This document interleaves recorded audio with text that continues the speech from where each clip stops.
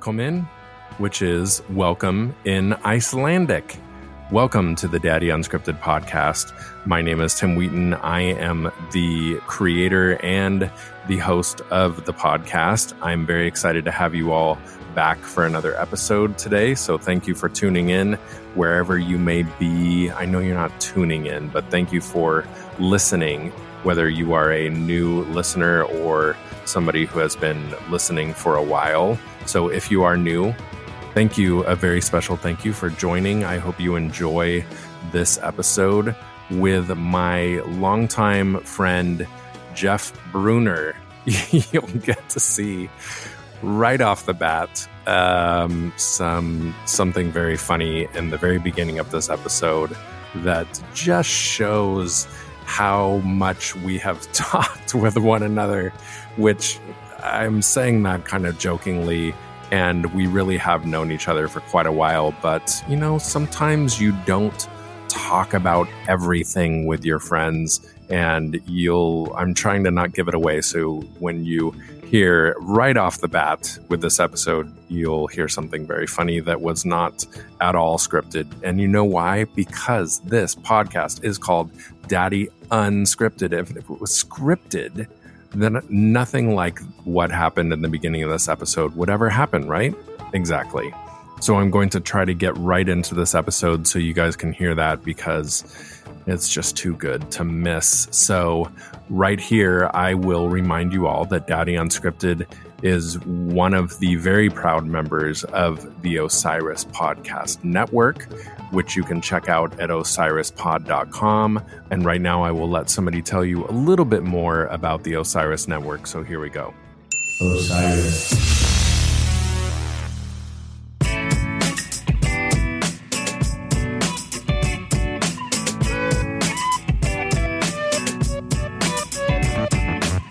Hey, what's up? This is Mike Fenoya, host of Amigos Podcast here on the Osiris Network. What is Amigos Podcast? Well, I am a stand-up comedian, writer for True TV's Impractical Jokers, and a music freak. So I invite my pals to come talk music, comedy, and everything in between. So if you want to come hang, we'd love to have you. Thank you.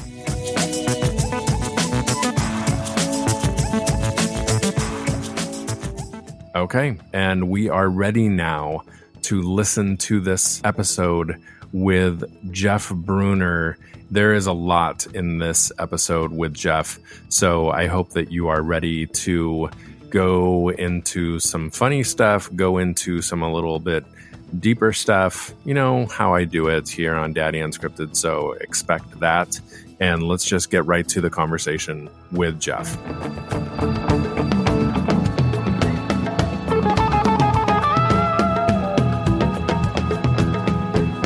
All right, today we are here with Jeff Brunner. I will give you a little lead in. It's actually Brunner. Brunner. Is that crazy that I never knew that? How did I never know that? It looks like Brunner.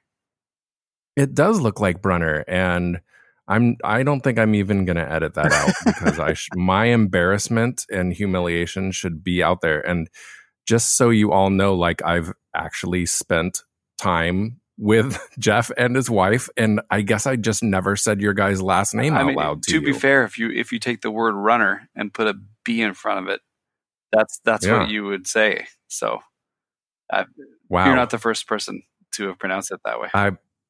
I love that I'm starting out on such a fantastic foot.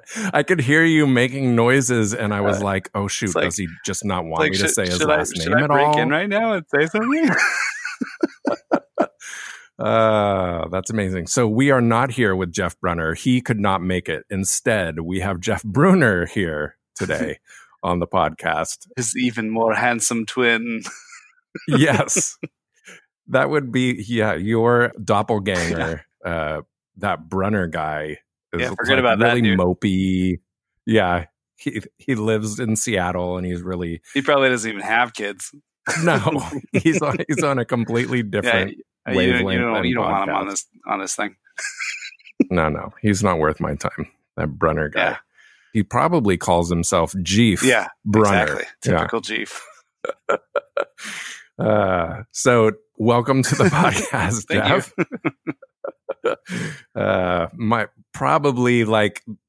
I'm just envisioning that runner who's not, because we have said the word runner, this fits perfectly, who is like the gun is going off at the race and he takes like one step and just falls flat on his face. So that's the kind of start that this took. But I will give you a little spoiler alert. In this case, that guy is going to get up and win this race because this podcast is going to not just lay there and watch everybody race by. That's right. I don't know. We're going for the gold. That analogy worked, but what's our BPM goal for how we speak? Are we supposed to do a certain cadence for the runners out there?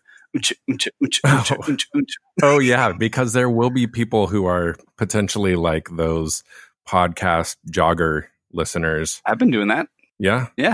Helps pass the time because running can be pretty boring. Yeah, running can be very boring. I just pity all those people back in the 80s when jogging first started and we're just going out there and doing nothing. Like, we're so spoiled with our iPhones. And that is very true. All of us with our iPod shuffles, if people still use those, if that's still a thing. Maybe they just like carried around boom boxes like John Cusack.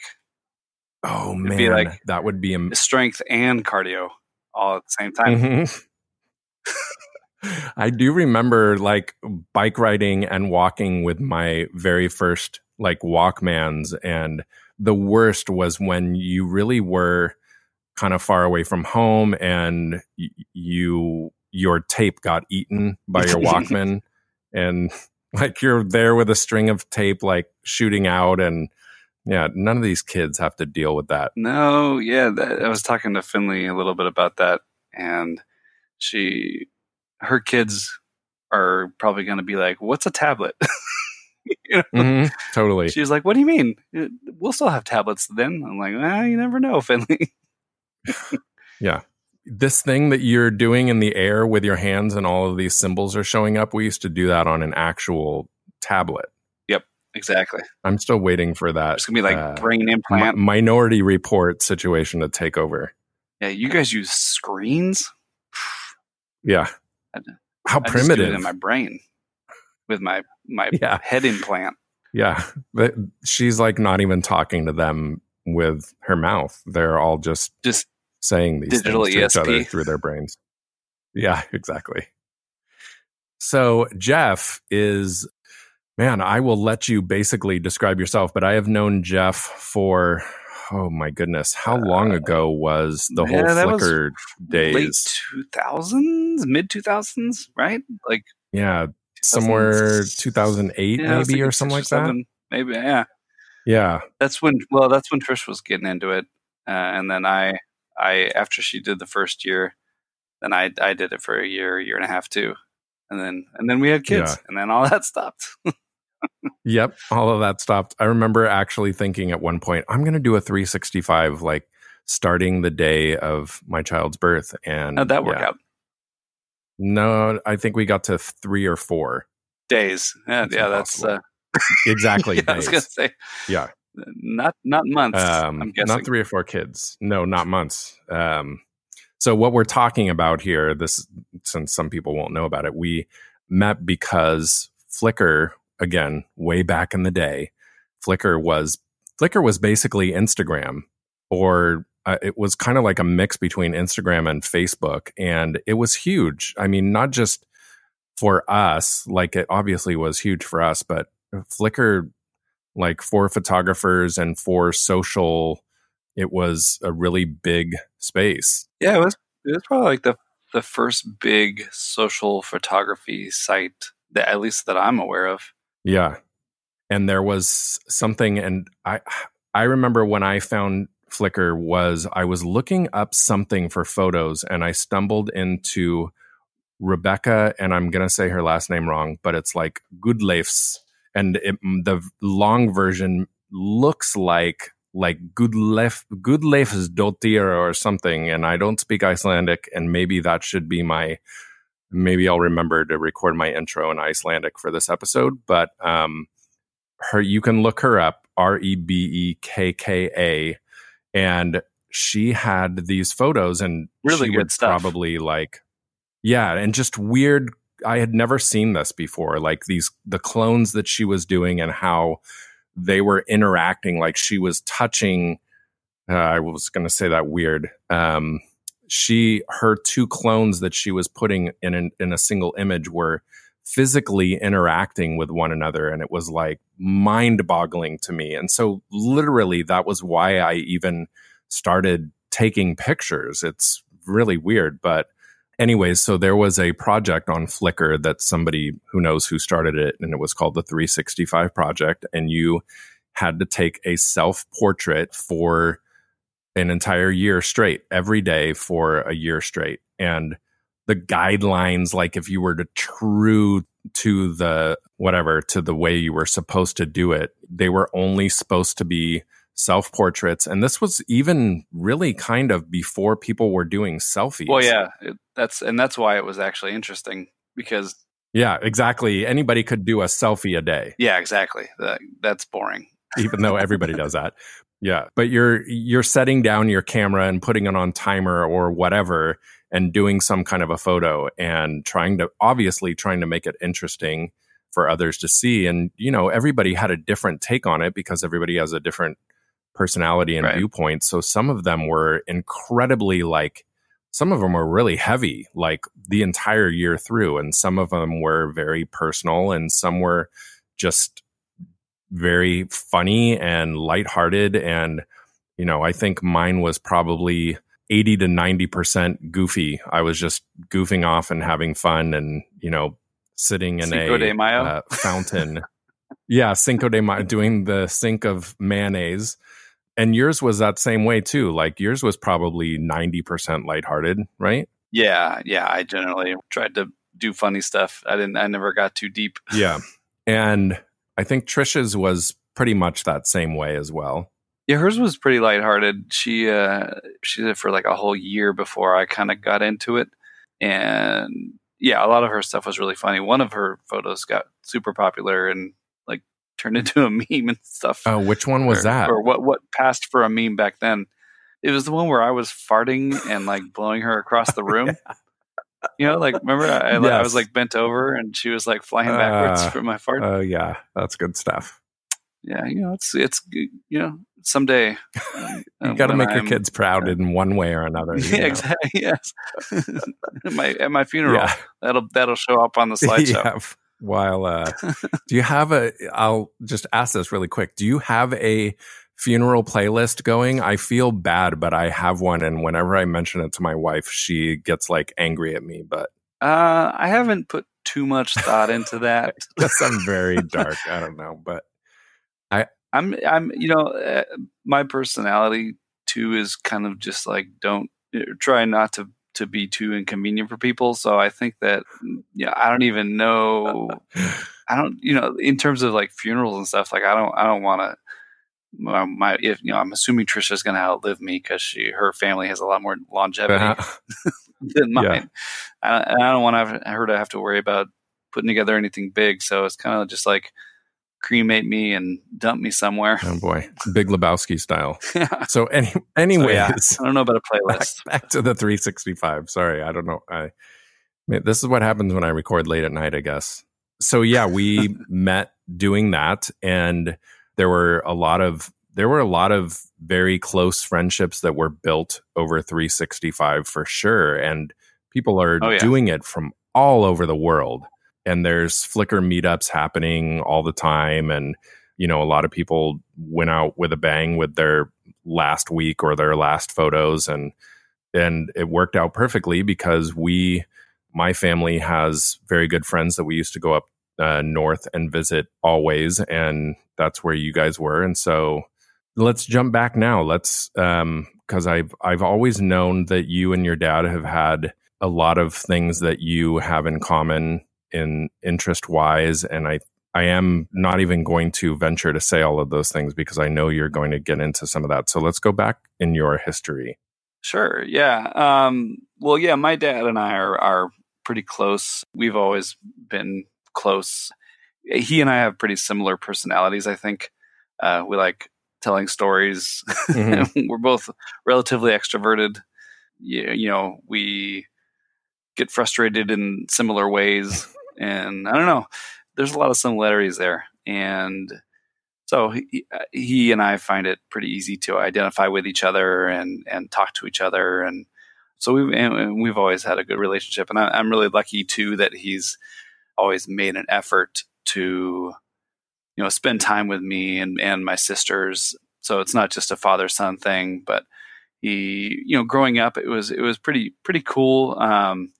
You know, my family had kind of the traditional dynamic from the, you know, 50s, 60s, 70s, 80s, Mm-hmm. whatever, where the dad was the head of the household and he worked, and my mom worked some, but it was more, you know, basically from when my older sister was born until when my younger sister was able to drive, you know, she didn't really do a whole lot of working. It was mostly, you know, taking care of us.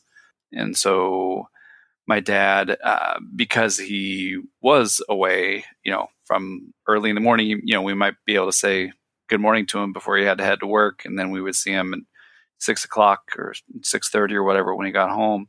I think because of that, he made an effort to do stuff with us, you know, on weekends, and he would occasionally trips, you know, with like just one of us. Mm-hmm. And he had or still has a real core group of buddies that he's known at this point now for probably 40, 50 years through the church that we went to when I was a kid. And so he met all these guys through that church, and they all, you know, became and remain really close. And they would go on trips together, you know, once a year or something. And some of those, or actually most of those guys, had a son and a daughter or whatever. And so dad would take us, you know, he would take me on a trip, you know, most years, I would say, he would take me on a trip with at least one of the other dads and the son. You know, we would like go to Mammoth Mountain and go skiing or something, or something like that. So it was pretty neat that he would make time to do stuff like that. And we actually still try to do that. One of the guys has a cabin in Montana that he got, you know, a couple decades ago now. And those trips, instead of going to Mammoth, we would, you know, we started going to Montana, Nice. doing father-son trips there. And it's pretty cool because it's like, you know, 5 dads, and, you know, each one has at least one son. So, you know, lately with all of us sons now having kids of our own and work responsibilities and all that stuff, it's pretty rare these days for all of us to make it. I mean, the last time that happened was probably 6-7 years ago. Yeah. But it's still really neat having that time to spend with my dad and bond with him, and it's I feel really lucky to have a dad that prioritizes that, and even to this day prioritizes having that time, and it's pretty special. Yeah, I think a lot of at least the people that I know in my generation, including me, like had kids so late that having that opportunity for that many good friends, having 3 generations, you know, all together is like that seems like a gold mine kind of, because I don't know a lot of my friends that are dads, kind of like you said, like have their dads or the grandfather of that trio at an age where they're able to do stuff like that. So, right. Yeah. And you know, just in terms of population trends and all that, that's, from what I've read, that's becoming more and more common, like you said, for people to wait longer to have kids. You know, it's not like the old days where, you know, people were having kids regularly at 21, 22, right, which I'm sure would make it a lot more common for the grandkids and grandpas and dads to all be able to hang out and do stuff like that together. So I wonder if that's going to continue widening. Yeah. Yeah, it is a weird thought, like thinking about I think we have a documentary on our hands here, Jeff, that we just have to find the right people to work with. And if only we knew someone that worked. I know. Where could we find that person? Oh, what would we call it? But the the pending extinction of grandparents, basically, like, it is kind of a sad, like, I'm laughing when I'm saying that, but it is sad. Like, for me, I didn't have any grandparents past double digits. Like, when I was 10, already all my grandparents had already passed away. And wow, really? Yeah. And my kids they have 3, but it's kind of more, sadly, I feel evil saying this, but it's kind of feels more like 2 to them, because my mom they don't get to see her very much. And so really, like, they have 2 grandparents. Like I said, a lot of my friends are kind of that way, where they don't have their parents any longer, or they're just at that kind of age where they kind of have memories like what mine are of my grandparents. So it's sad. Yeah. Yeah. Well, I totally know what you mean. Because, thinking about what I was saying with my dad and how he really prioritized spending time with us. And, he would do the same thing with my older sister, take her on father-daughter trips with 1 or 2 of those other dads and their daughters. It's interesting, though, thinking about my dad and his perspective on those relationships with his kids, and then comparing it with his dad, because my grandpa on my dad's side, I loved him. He was my grandpa, but he, they lived, my grandma and grandpa on my dad's side lived in Florida, and we would see them generally once a year, maybe once in a while, twice a year, but that was pretty rare. They were just kind of, once they retired, they wanted to do their thing. Yeah. And, there's nothing wrong with that. Right. Totally. That's okay. Understandable. I don't begrudge them for that, but it was just not their priority to, live close to their grandkids or to their kids. And also, I've talked some to my dad, those trips I go with him, we get to have deeper conversations about stuff like that, like parenting. And, we sometimes talk about religion, which is always really interesting, because religion and politics, you always say you shouldn't talk about that stuff with family, but with my dad, he and I are not on the same page with that stuff for the most part. I used to be, I grew up pretty much believing everything they believed, but over the years have kind of drifted away from religion and all that type of thing, and politically, moved away from how I was raised. But the nice thing is that my dad and I, especially on those trips, we get to have time where we can talk about that stuff, and those conversations are not stressful, and they're not, and they don't, we don't get angry at each other. We can both kind of like articulate our points and understand each other, where each other's coming from. And I think that's another reason that I am lucky to have a dad like that I can have conversations like that with.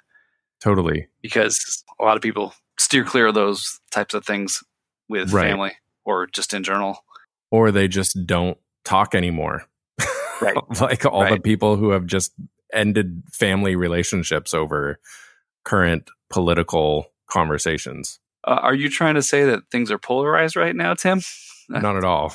No. Not at all. I would never use that word. I don't know what you're talking about. Yeah. No. Kumbaya.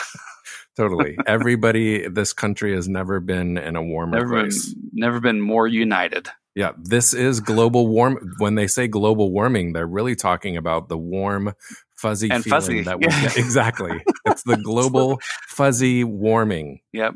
Yeah. No wonder we're not doing anything about it.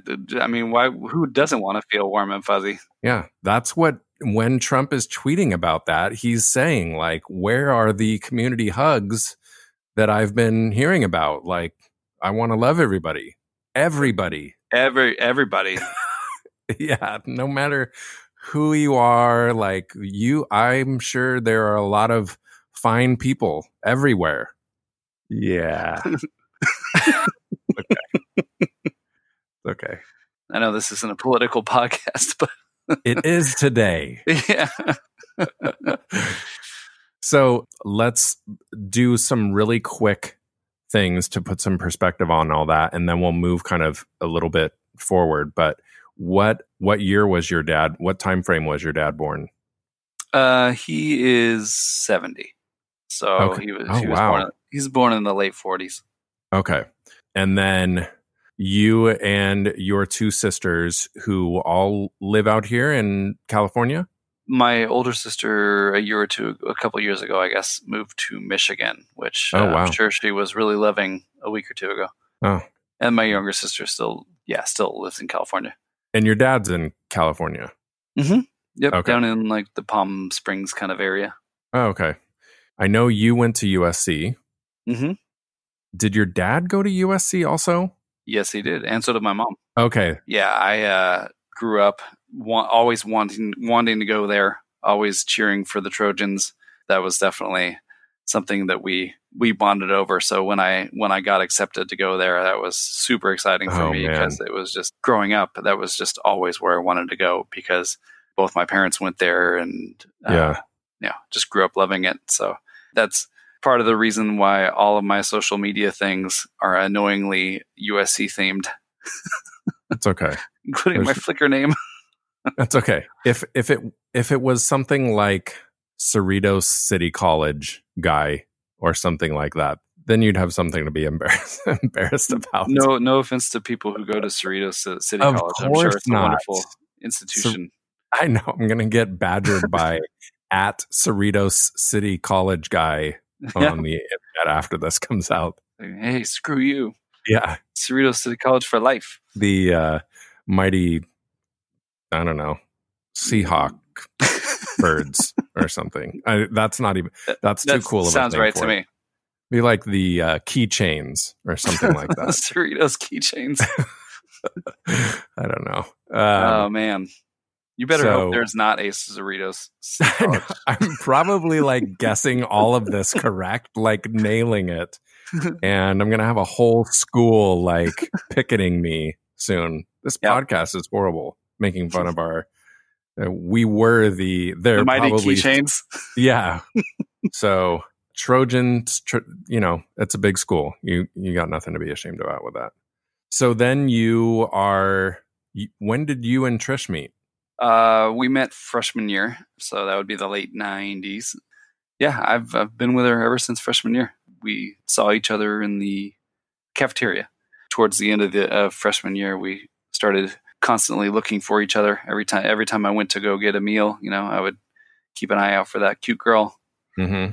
And she was doing the same for me, apparently. And we eventually I decided to go over and say hi, and pretty soon after that, we started dating, and then we were together all through college and got married a month after graduating. And oh, wow. I'm sure my parents and her parents were thrilled when I told them that I wanted to ask her to marry me when I was like 19 years old or something. Yeah. Sure, that's every parent's dream. So far, so good. Look at you now. Yeah. We've been married almost 19 years now. Wow. So for any of you parents who your 19-year-olds are telling you they want to get married, you have at least one success story to be hopeful for. Just look at me. You can achieve your goals. Yeah. By the way, make sure you do not look at Jeff Brunner. Yeah, that guy's a dick. Yeah, he is living alone. He proposed to some girl and she said no. It was in a Cerritos City College basketball game halftime, and she said no on their little big screen, which is only 32 inches because it's City College, and everybody laughed at him. So Jeff Brunner is doing fantastically. Jeff Brunner, different story. Yeah, you don't want to pattern your life on that guy. So what were you going to school for, and what was she going to school for? Well, she was going to film school. And, okay. I originally started with computer science and then ended up switching to business because computer science, like I wanted to do that so that I could create video games. Mm-hmm. And it turns out computer science is actually a lot of sitting in front of a computer writing code and good times. Not a lot of playing video games. So I figured, hey, you know what? I like to talk to people. Maybe if I switch to business, I could have a job where I like interact with people. And then when I go home, I can play video games. Yeah. I don't have to do this stupid code stuff. Yeah. I'll let someone else do the coding. Yeah. Do something that maybe I enjoy a little more. So the funny thing is I ended up I actually do work in IT. So I still do a lot of computer stuff anyway. Yeah. But it's a good mix. I get to occasionally interact with people and also occasionally play video games. So, and the interaction with people is not just limited to wearing that headset while you're playing an online game and rousting the 12-year-olds that you're decimating on the battlefields. Just calling them noobs and everything. That's I never got. I was never into games at that level. That doesn't count as social interaction. Yeah, that's social.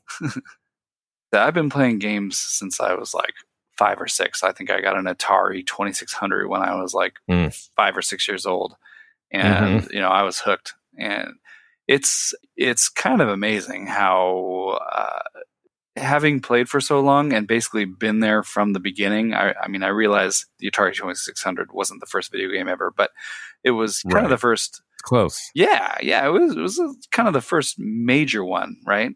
And so I've kind of grown up as games have grown up. So it's interesting to me, having seen the whole industry grow up with me and having that perspective of knowing what games were like the original Nintendo and the Super Nintendo, and like just seeing how everything changed, and that now games today are so much different, and just with online, with microtransactions, with downloadable content, like all that stuff was just unheard of even like 15, 20 years ago.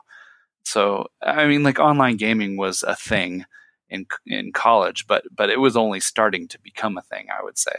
But to your point, though, it can really monopolize your life if you let it. And something to not pattern your life on, Jeff Bruner, for is there have been periods of time, very, very specifically linked to specific games, where I did get way too sucked in and honestly, like pretty stupidly ignored my wife for months at a time. And trust me when I say that was not a good way to foster a healthy marriage. Playing, getting home from work and just, immediately firing up the computer or whatever and playing Diablo or World of Warcraft for hours on end. It turns out that doesn't make for a great marriage. So I've managed to find a pretty decent balance between being a husband, being a father, being a worker, and also playing games. And you got to figure out where your priorities are. But thankfully, I managed to do that before I lost the husband title. Which is I mean, we're kind of laughing about it, but is a very real thing. Like it was forever ago. It was maybe 2002. It was shortly before World of Warcraft when EverQuest was like the big deal. Yep.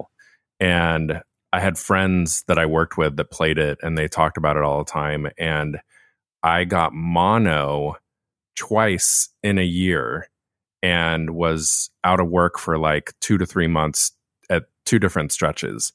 And I would have never played it outside of that and would never have really taken the time to. But, I was at home for so long. And I just try this EverQuest thing. What's the worst that could happen? This will be, I'll only play this for an hour. There were days when I would start in the morning and my roommate would come home and be home from work and it would be dark, and she would be like, have you just been playing this the whole time? And I would get up and I would feel so nauseous because I'd just been staring at a computer screen moving in that world of course I was getting up here and there, but yeah, I talked with a few of my friends at that point because I was like, how do you do? I'm not married and not married with a kid. How are you doing this? And they would be like, I've been really bad. And my wife's really mad at me right now. And I have a friend who recently got separated from his wife because he was playing video games too much. I was like, oh my gosh, I can imagine how easy it would be to do that. And, you can get sucked into it for sure. Yeah, for sure. It's dangerously easy to get sucked into that stuff. And I've had a few points here and there in my life, very, very closely correlated with specific games that put stress on my marriage. And in retrospect, I wonder what the hell I was thinking. But, at the time, you just... Well, now you know. Yeah. Yeah. I mean, Trenchcoat Larry is a fun game. How are you supposed to realize that? Is that the name of that game? Leisure Suit Larry. It's like Trenchcoat Larry. I'm not sure I want to play that. I'm making it that much worse because that's what I kept hearing. That game was like kind of pushing the boundaries of like, wow, this is, going to be a PG-13 game or something like that. So I imagine he's in a trench coat. I don't think I ever actually played a Leisure Suit Larry game, but I was aware of them. They sounded pretty funny. They, weren't they like kind of point and click adventures? Yeah. Yeah. Like I actually really liked those types of games. Those point and click adventures, that's definitely one of those genres that has almost entirely died off, but they were so fun to do back in the day. Which you would think that would be like an easy one to re-establish in the app world, right? Yeah, I think there are even remasters of some of those types of games. So I am actually interested. Let's go back through your youth of this, and you already said the Atari was your first one. So what all consoles have you owned in your lifetime? All right. So started with Atari 2600, then got a Nintendo, and then I remember, so I was probably like 11 or 12, and it was Christmas, and I wanted a Super Nintendo. Oh yeah. But my parents thought I was going to outgrow video games any day now.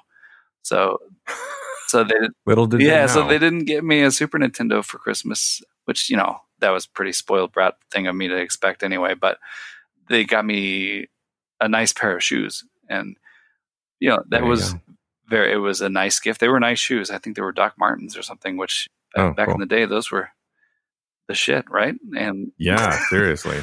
And I thought about it for a couple of days, and I was like, they were actually, I think, roughly the same price at the time.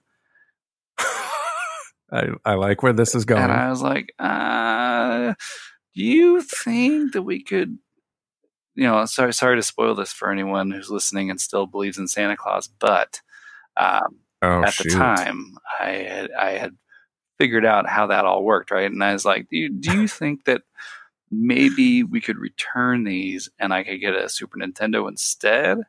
And they were like, oh, yeah, really? Like, don't you think you're going to outgrow these soon? So I always laugh thinking about that because it stands out to me as a seminal moment in my life. Like, no, I do not think I'm going to outgrow. The turning point that never happened. So needless to say, I did end up getting a Super Nintendo, and then from then on, it was kind of a mishmash of things. I still got mostly. I stuck with most of the Nintendo systems, but also worked other ones in here and there. Like, I got a GameCube, I got a original PlayStation. I'm trying to think of them in order.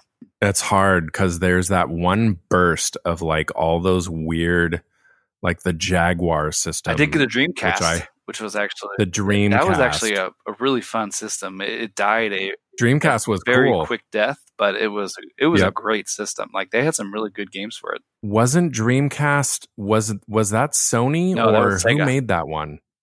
Oh, Sega, that's right. Okay. Yeah.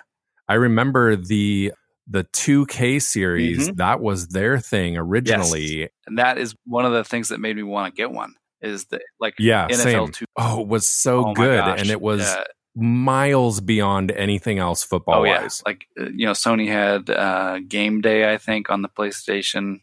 And, Madden was okay or whatever, it was all right. And that was pretty much. But it was still very Tecmo-ish at that time. Yeah, it was all like sprites, and I remember. Yeah. So I think the Dreamcast came out when I was like maybe a freshman at USC. Like I said, there were other really fun games on the Dreamcast, and I was really sad to see it die so quickly. Yep. I think the PS2 actually kind of stole its thunder and killed it, because the PS2 came out like a year later.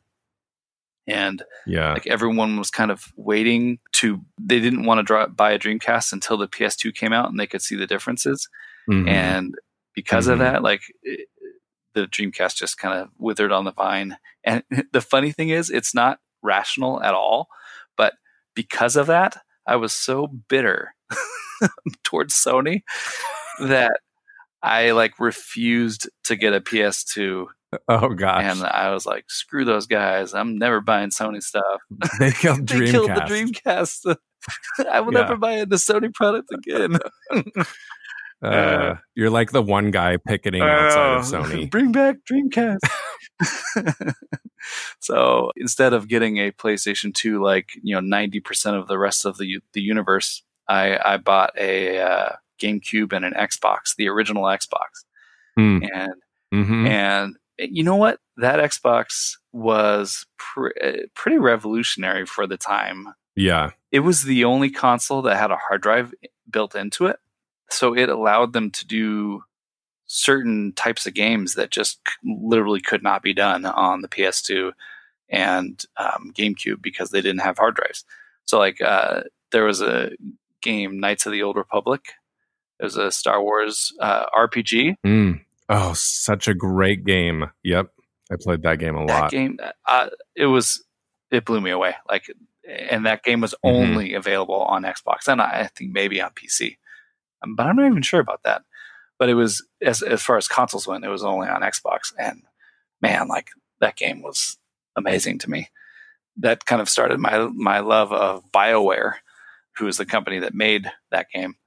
And then they went on to make Mass Effect, which I don't know if you've played any of those games, but in terms of storytelling, that first game was amazing. And then what was also kind of revolutionary for the time, when Mass Effect 2 and 3 came out, was that those Mass Effect games are very story driven and very character driven, and they give the players a lot of choice over what they're going to do in any given situation. And so there were certain decision points in Mass Effect 1 where you would say, okay, am I going to do this or am I going to do that? And those decisions you made would have repercussions that lasted all the way through the whole series.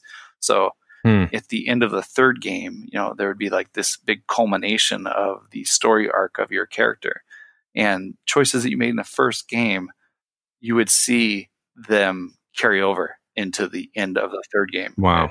Which I just found really neat. It wasn't totally done to the potential that they could have done it, but it was still pretty damn cool to see people showing up in the third game and mentioning something that you did in the first. It was really neat. It was just it really made you feel this ownership of your character and of your story.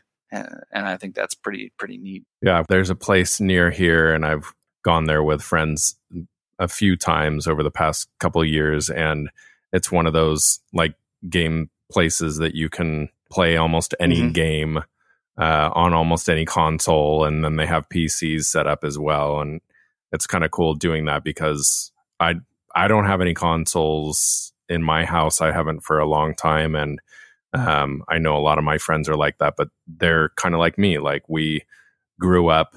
I think it's different now because of tablets and your phones and everything. The difference between the console world and I guess apps, if you wanted to generalize it in that way, to when we were kids, when you know, it was like, I mean, I'm a little bit older than you. So, you know, we had Ataris, and then the really like ritzy friends that I knew had Intellivisions. And that was like a step up. And that was, I think, a lot more expensive than Ataris. And it was, the controller was the weirdest thing on the planet. Was that the one where you like slide in a you slide in a card faceplate or something? And it looked almost, if you didn't have the card, every game had a card that you would slide in, and it slid over numbers. The thing looked like a phone pad, right, with like tons of buttons on it, and then it had a little turn knob at the bottom.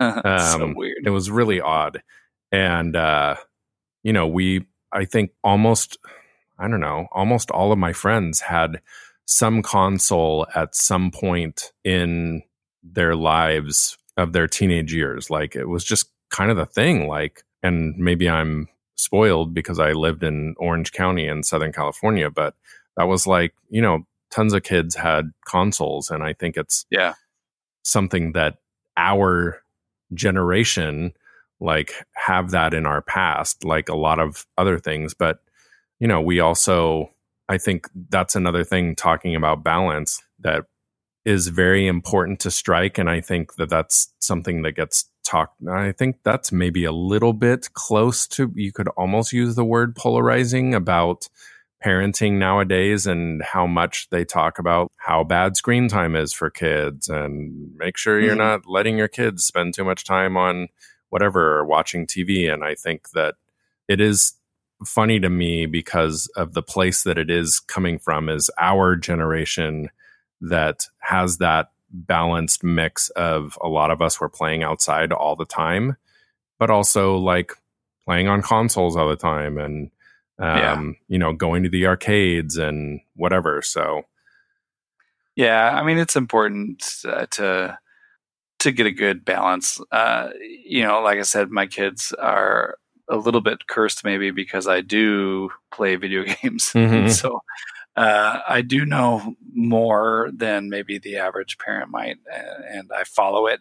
I definitely follow it more than the average parent probably does. Because like you said, you know, there's a lot of people our age that grew up playing games but don't do it anymore. Right. And I am one of those nerds that never stopped. And so my kids, you know, in a way that's probably cool for them because I appreciate games and am not like shaking my fist and saying, "You kids with your screens," or whatever. But on the other hand, because I am familiar with, you know, like, because I have played Fortnite or games like that, you know, I know what they're about. And it is so easy now with, you know, screens are everywhere, right? That it is really easy to fall back on that too often and not get your kids out of the house. And I mean, I have a hard time motivating myself to get out of the house.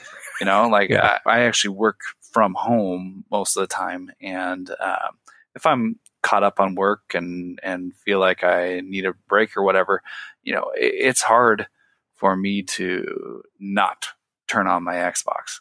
You know, what I should be doing is, you know, going out and taking a run or something, which I've actually lately been trying to do. And I got to say, I don't enjoy it. But I don't like it at all. I don't like it, but I am trying. I'm trying to make an effort, but man, I would much rather be at home playing Xbox. That is no joke. I think that's like really normal. Like, and I think as we get older too, you know, for me, I'm not at all in shape.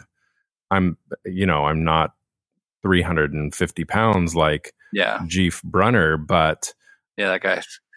Did we forget to mention how heavy he is? he just sits around. But you know, I also find it very difficult to say, I know I need to eat better, so I'm going to eat a kale and persimmons and jicama salad every day with a light spritzing of vinegar, oil, sediment, or whatever. Like, that doesn't sound good to me. Like, I don't want that. It's not tasty. I hate kale. And so like there are those things that are difficult. And there are times where I literally just have to say to myself, it's okay that I'm not going to enjoy this thing, that I'm not going to enjoy doing 30 sit-ups right now and I'm going to hate it. But I know that in the long run, it's going to be better for me and whatever. And I grumble my way through whatever that thing may be. Now, I'm telling you this after I, probably plowed through like 8 to 10 Oreos tonight. So take it for what you will. I had 3 pieces of pizza and a beer or so. They were thin. They were the thin ones, at least. I did go for a run today. There you go. I earned that beer. I did my squats at work. Time. So yeah. So now we are talking about this, and I know that for me, like on that line of health and whatever, I've probably been. I think I've gone to the ER. Maybe 6 times in the past 3 years. Might be 3 to 4 for all kinds of different things. Once I had cellulitis. You really like the cafeteria there? There's this one nurse there that I just can't get enough of. No, it's been really random. Like one time I had cellulitis in my leg and had no idea what was going on. I've never had that. Never really. I don't even know what that is. It's like an infection of your cells, and it can be really bad if you don't catch it. Mm-hmm. And I was out golfing one day, being active, sort of, and walking is good. Just realized that my leg was like hard as a rock and oddly colored. Damn, I'm getting a good workout today. Yeah, exactly. Look at my calves, you guys. They're rock hard. So, that was super random. One time I was on the last day of our annual man trip where a bunch of us go snowboarding and go to a different place every time. And we were in Utah, I think. And it was the last day. And I had this weird thing for a while before that, where I would be like drinking a drink and whatever it was, water, coffee, and it was like my epiglottis, word of the day, Gesundheit, shut off, and like I couldn't swallow what I was drinking. And a couple of the times I ended up having to like just spit it out because it literally, my throat would not open its door. Basically is the best way to say it. It was really weird. And we were at breakfast right before we were going to go to the airport. And it happened to me again. I had a big gulp of coffee in my mouth and I started choking and gagging. And I got up. It was in a restaurant. And I got up and I was looking for the bathroom. And I fell to the ground, collapsed, and started seizing. And one of our friends that was there is an ER doctor, and he like ran over. Yeah. I had a massive vasovagal response, basically. And I, over time, came home, went on that flight shortly after that, very freaked out. I ended up going to the ER right when I got home and found out I have massive reflux issues. And it was, like who would have... Even if somebody told me you have massive reflux issues, I never would have imagined myself collapsing in a restaurant because of it. And like when I did that, I passed out and seized. So I was like completely gone and shaking on the ground. So it was like really weird. So I've had all these different things and, it's created that twofold different thing. One of, even though I hate kale, I need to find a way to, be healthy and be aware of how I'm not very fit. And do I want to make those kind of sacrifices every once in a while? So maybe I can meet my kids' future spouses and their children someday. And as well as like, trying to embrace more of what's going on in my life and be that cliched person that is realizing that life is and can be fleeting and all of that stuff. So I know that you have recently had weird things come on to you. That's a horrible way to say it. Yeah, You well, had yeah, some strange women coming on to you. that a very No, strange one. That's Jeef. Yeah, That's he gets nothing but strange women coming on to him. yeah, in Yahoo chat rooms. Yeah, they're. I don't know if it's the fact that I'm, about to turn 40 or whatever, and my body has just decided it's time to start being weird. But it was like four months or so ago. My wife was out of town for work, and my kids actually got to have a friend sleep over, and so I was the sole adult, taking care of them, and they went to bed, and I played video games for a while, and then went to bed myself, and then I woke up the next morning and found like a really big mark on my head, like I had been whacked in the head, and I had no idea what the heck had happened. And then I also noticed that my mouth hurt, like my tongue felt really sore, and I thought maybe it was like just I had a really dry throat for some reason. Mm-hmm. But then I looked at my tongue in the mirror, and it was like totally chewed up. I was like, what the fuck just happened? Like, I thought either I sleepwalked and like just in my sleep ran into a wall or something, and then sleepwalked back to bed, or I was like, this kid that is sleeping over, did he like attack me or something? What the fuck happened last night? Yeah. And funny thing is, so I didn't really think anything. I mean, I didn't diagnose myself with anything other than maybe I sleepwalked, right? So I posted a picture of my forehead on Facebook, and I was like, this is so weird. I woke up this morning with this on my head. I have no idea how. And also my tongue is all chewed up. And I had a few people, including a girl I went to high school with and ended up becoming a neurologist, say, that actually sounds like you had a seizure. Huh. So you should probably like contact your doctor and schedule something. And I was like, that can't be. I mean, I don't have epilepsy, so why would I? It's not like you just don't get seizures out of nowhere when you're my age, right? Because most of the time people, if they develop epilepsy, they have it when they're kids, right? Or percentage wise, I think the vast majority of people who get epilepsy get it in their 20s or earlier.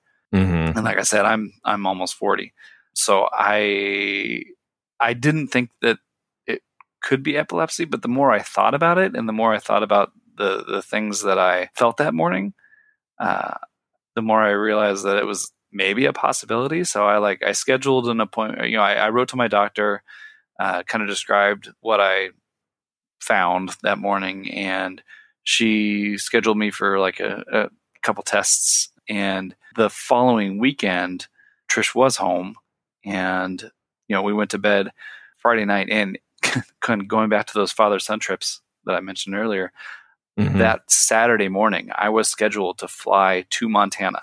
Oh, wow. To go there with my dad to celebrate his 70th birthday. And so I go to sleep Friday night, wake up Saturday morning at 4 a.m., and there are like 5 paramedics in my room. Oh, my God. I'm like, hi, what's going on? So evidently that night at 3:45 or whatever it was, I had another seizure. And that time, obviously, Trish was home to see it. And she called 911. And, like I said, I woke up. I had no idea that I had one either time. I was asleep both times. So the kind of weird thing about it is that like the whole experience of, being taken out of my house in a stretcher and put in an ambulance with stuff hooked up to me and going, that was all kind of traumatic, but the actual seizure part of it, I think, was way more traumatic to my wife than to me. Oh, I'm sure. Because God, I can not even imagine. Yeah. Cause like, it's not scary to me because I didn't see it. Right. So yeah, I called my dad that morning and I said, "Hey, I'm in the hospital right now. I'm supposed to be at SFO in like 4 hours. I think that." Yeah, I'm probably not going to make it. Well, the funny thing is, I actually said, "I think that maybe if they release me soon, I could still maybe make it." My dad was like, "Jeff, dude, Yeah. you are not going to Montana today." Yeah. Yeah. And it was like, my dad is a very caring person, and he and my mom, like, I think it might have been even that day they flew up. And so instead of going to Montana with my dad for 4 days, they spent the following week or week and a half or whatever up with us, helping out and all that. Because when you have a seizure in the state of California, at least, you're not allowed to drive for at least 3 months. Oh, wow. And so that, man, talk about putting extra stress on your wife. Like my poor wife is, she came through like a champ. People ask me now, like, "Oh, how you doing? How you feeling?" And it's, super nice of them to care and to ask. Yeah. But truth of the matter is, it hasn't been a big deal for me health-wise, because, that Saturday when I was at the ER, they started me on medication, and now I just take that medication twice a day for the rest of my life. And so far, I haven't had any more seizures. So and I feel totally normal. I don't feel not myself or anything like that. Yeah. And so it's really nice of people to ask me how I'm doing and how I'm feeling and all that. But truth of the matter is, the person that was probably most affected by this was my poor wife, who just for only like a week or two ago, I finally got cleared by the DMV to drive again. And you have no idea what relief I felt, because, I contribute a lot at home. Yeah. Like my wife, we have a modern relationship where, there's not like typical gender roles or whatever. Right. So like I do, especially because I work from home, right. It's right. It's very easy for me to, take some time to do some laundry, or I pick up the kids from school. She takes them to school in the morning on her way to work. I make dinner and breakfasts and all that, like, so I've still been able to contribute for those 4 months in those ways. But my God, man, it's been a huge burden on her, just in terms of just driving it. You don't realize until you can't do it. You don't realize how much you can't contribute, when you can't drive, so like our daughter does gymnastics twice a week on weekdays, and she needs to be there at 4. And so that's twice a week. My wife was having to leave work at like 2. And just for that. And then, and then the other days she would still have to leave early to make sure she could get the kids before their after school care closed and all that. And just, 4 months of that, I honestly have no idea how I can even make that up to my wife, because that's so much extra work that she has done for those 4 months. And I love her so much for it. And when I talked to, they had me do like a over the phone swear in and promise that you haven't had seizures type of deal before they would give me my license back. And my wife happened to be home that day when I had that call. And like, as I hung up the phone, and, the lady said, "Okay, well, it seems like everything's in order," and I said, "Okay, so that's great. When should I be able to drive again? Is it like now, or do I need to wait to get something in the mail, whatever?" And she said, "Oh yeah, probably be about 5 days or so." And I thanked her. And then as I was hanging up the phone, I literally just started crying because I just felt useless, even though I, like I said, I was still contributing in as many ways as I could, but that feeling of uselessness is tough, and it's not even really feeling sorry for myself here. I just hated putting that type of pressure on my wife. So so that's been a huge relief. And like I said, I feel totally normal, which is great. Yeah, seriously. And no more seizures. And hey, if it means I have to take medication twice a day for the rest of my life, so be it. There's worse things. That's doable. Yeah.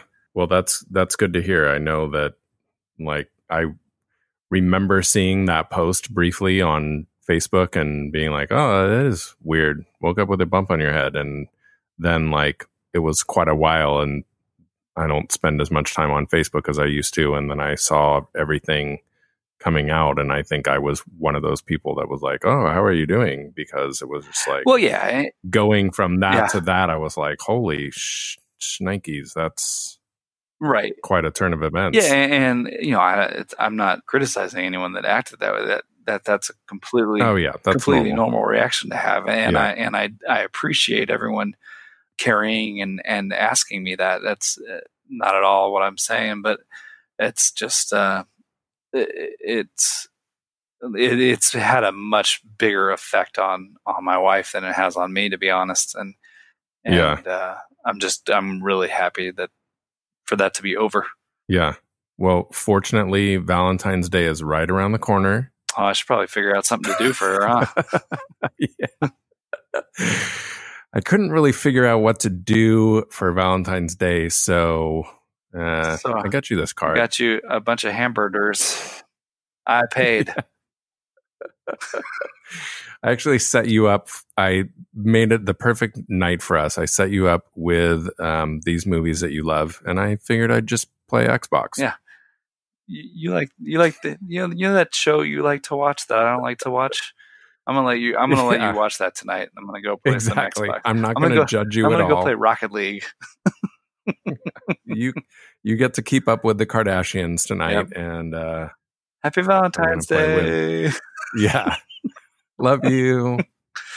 Oh, man. Well, that is a very satisfying, and I'm glad that it is where it is for you with all of that. Like, sincerely. Yeah, thanks. I appreciate it. Something that is controlled like that is, I'm sure, massively relieving. And I'm pretty sure, like, I know Missy, like, she didn't have to witness my stuff, but she's heard of it, and she has come and seen me when I'm in the ER, and I know what kind of effect that alone had on her. I'm sure that is something that will stick with Trish, unfortunately, for a while. Yeah, she still gets kind of choked up if that story comes up, just because I think that those images of me, seizing up, I don't think she, it's one of those things that I think just comes flooding back. Yeah. And that like, for you, especially, like, being asleep and not really knowing even that it's going on. And then I have witnessed that in person, and the helplessness that the other person feels, especially if they are not, even when somebody knows that somebody has seizures regularly, and what you do for them, basically, like, holding them while they are doing it and making sure that they don't choke on their own tongue or whatever. Right. Like, that still is, like, just so waiting it out kind of feeling. So, yeah. Yep. Can't be fun. I'm happy that it's much better. No. No. Yeah. Thanks. Yeah, I am too. Cool. Well, thank you very much for telling all of these stories and telling us about your dad as well and that relationship. So thanks for taking some time out tonight and being a part of this. And thanks for inspiring us with your stories. Yeah, absolutely. Yeah, if you see Trojan Guy 2K on Rocket League or whatever, though, just let me win, because I'm almost 40. I could really use the moral support. Yeah, Trojan Guy 2K. That's my Xbox gamer tag. Okay. That's so just so you all know, I asked Jeff before we started recording if he wanted to throw anything out there as social media or anything. So I'm happy that the one thing that you did throw out there was your username on games. Yeah. Not that anyone's really going to want to go out of their way to play with me because I'm not amazing at them, but I do have fun with them when I can. All right, cool. Well, thanks again, Jeff. Yeah, thanks, Tim. I appreciate you having me on. It was a lot of fun.